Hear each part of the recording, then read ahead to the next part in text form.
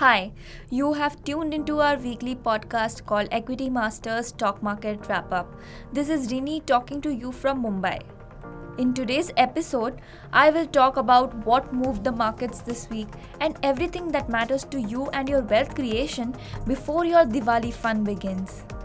Oh, and speaking of Diwali, many investors consider it auspicious to buy equity shares during Diwali. And to meet this demand, stock exchanges organize Murat trading every year, and this year's event will take place on Sunday, that is 27th of October. So pick stocks wisely. Last year's Diwali Murat trading at the bourses was one of the brightest with both the benchmark indices gaining. That was against the backdrop of liquidity crisis and the uncertainty in the NBFC sector and bad loans in the banking sector after the collapse of IL&FS. The year since then has been pretty volatile, yet the benchmark indices are showing gains. From the last Murat trading session till today, Sensex has risen nearly 12%. So will markets rally this Diwali too? Let's wait and watch. For now, let's jump right into the main stock market movers this week. Speaking of broader cues, stock markets in India were range-bound this week.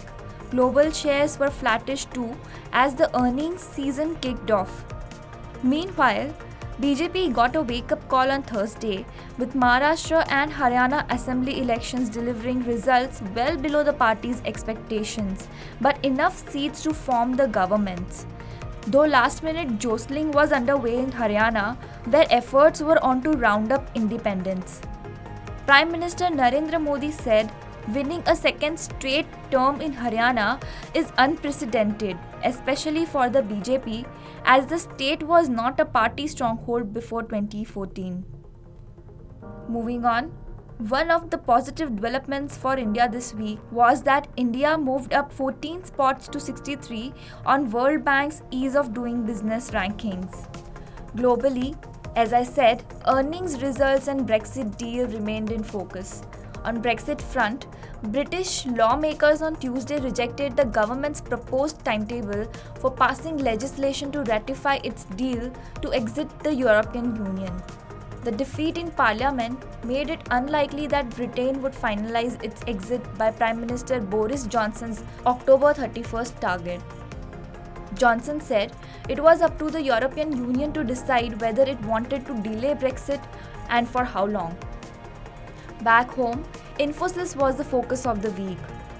The US Securities Exchange Commission has started an investigation on the whistleblower complaints against Infosys claiming malfeasance in accounting.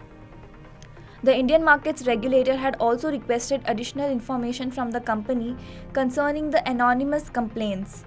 So let me tell you what exactly happened.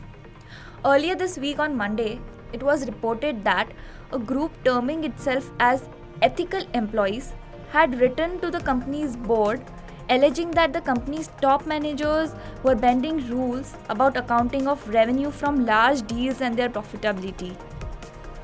Adding more challenges, a US law firm on Wednesday filed a lawsuit seeking damages on behalf of the company's investors in a New York court. The class action lawsuit filed by Rosen Law Firm has demanded a jury trial and accused Infosys of making false and misleading statements, besides failing to make appropriate disclosures. Note that shares of the company suffered their sharpest single-day fall in 6 years on Tuesday, eroding 460 billion rupees worth of shareholders' wealth.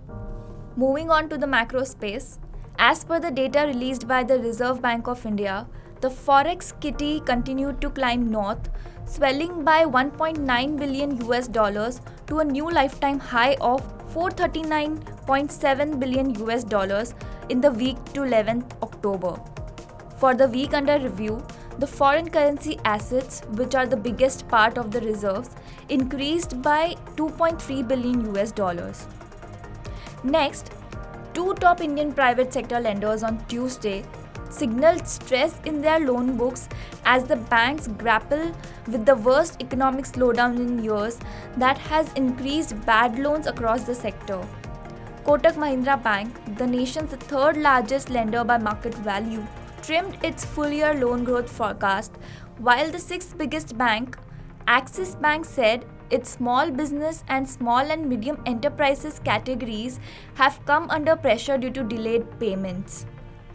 Now from the IPO space, shares of IRCTC have nearly trebled in less than 2 weeks of listing as investors continue to take advantage of the attractive pricing and monopolistic nature of the business. The stock had ended up 6.5% at Rs 900 on Wednesday after touching a high of Rs 909 during the session. Some market participants say a reversal in this bullish momentum may be on the cards for the stock as it has run up too much too fast. Well, Ankit Shah, who had recommended buying IRCTC IPO in Equitymaster Insider, has written an interesting piece on IRCTC stock price becoming expensive. Well, I would like to share a snippet from it. He says, and I quote, "Investing is not a rigid science, but a beautiful blend of science and art and numbers and emotions. Because people's thoughts and emotions, biases and judgments are involved, you can never have one right answer in the stock markets." He further said that there is not just one right strategy. You should choose one that suits you the best. Unquote. You can read the entire article on Equitymaster website. So guys, as Diwali is just a couple of days away, have you thought of drawing up any investment plans for the new year? Well, let me know your ideas in the comments section below. So, pick your stocks wisely. We then wrap it here. Wish you listeners a very happy Diwali. Do come back next week for a market analysis and updates. Remember, it's equitymaster.com. Before I sign off, I would like to know whether you like our podcasts. We would love your feedback. Just visit equitymaster.com and drop us a line. We look forward to hearing from you. Thank you.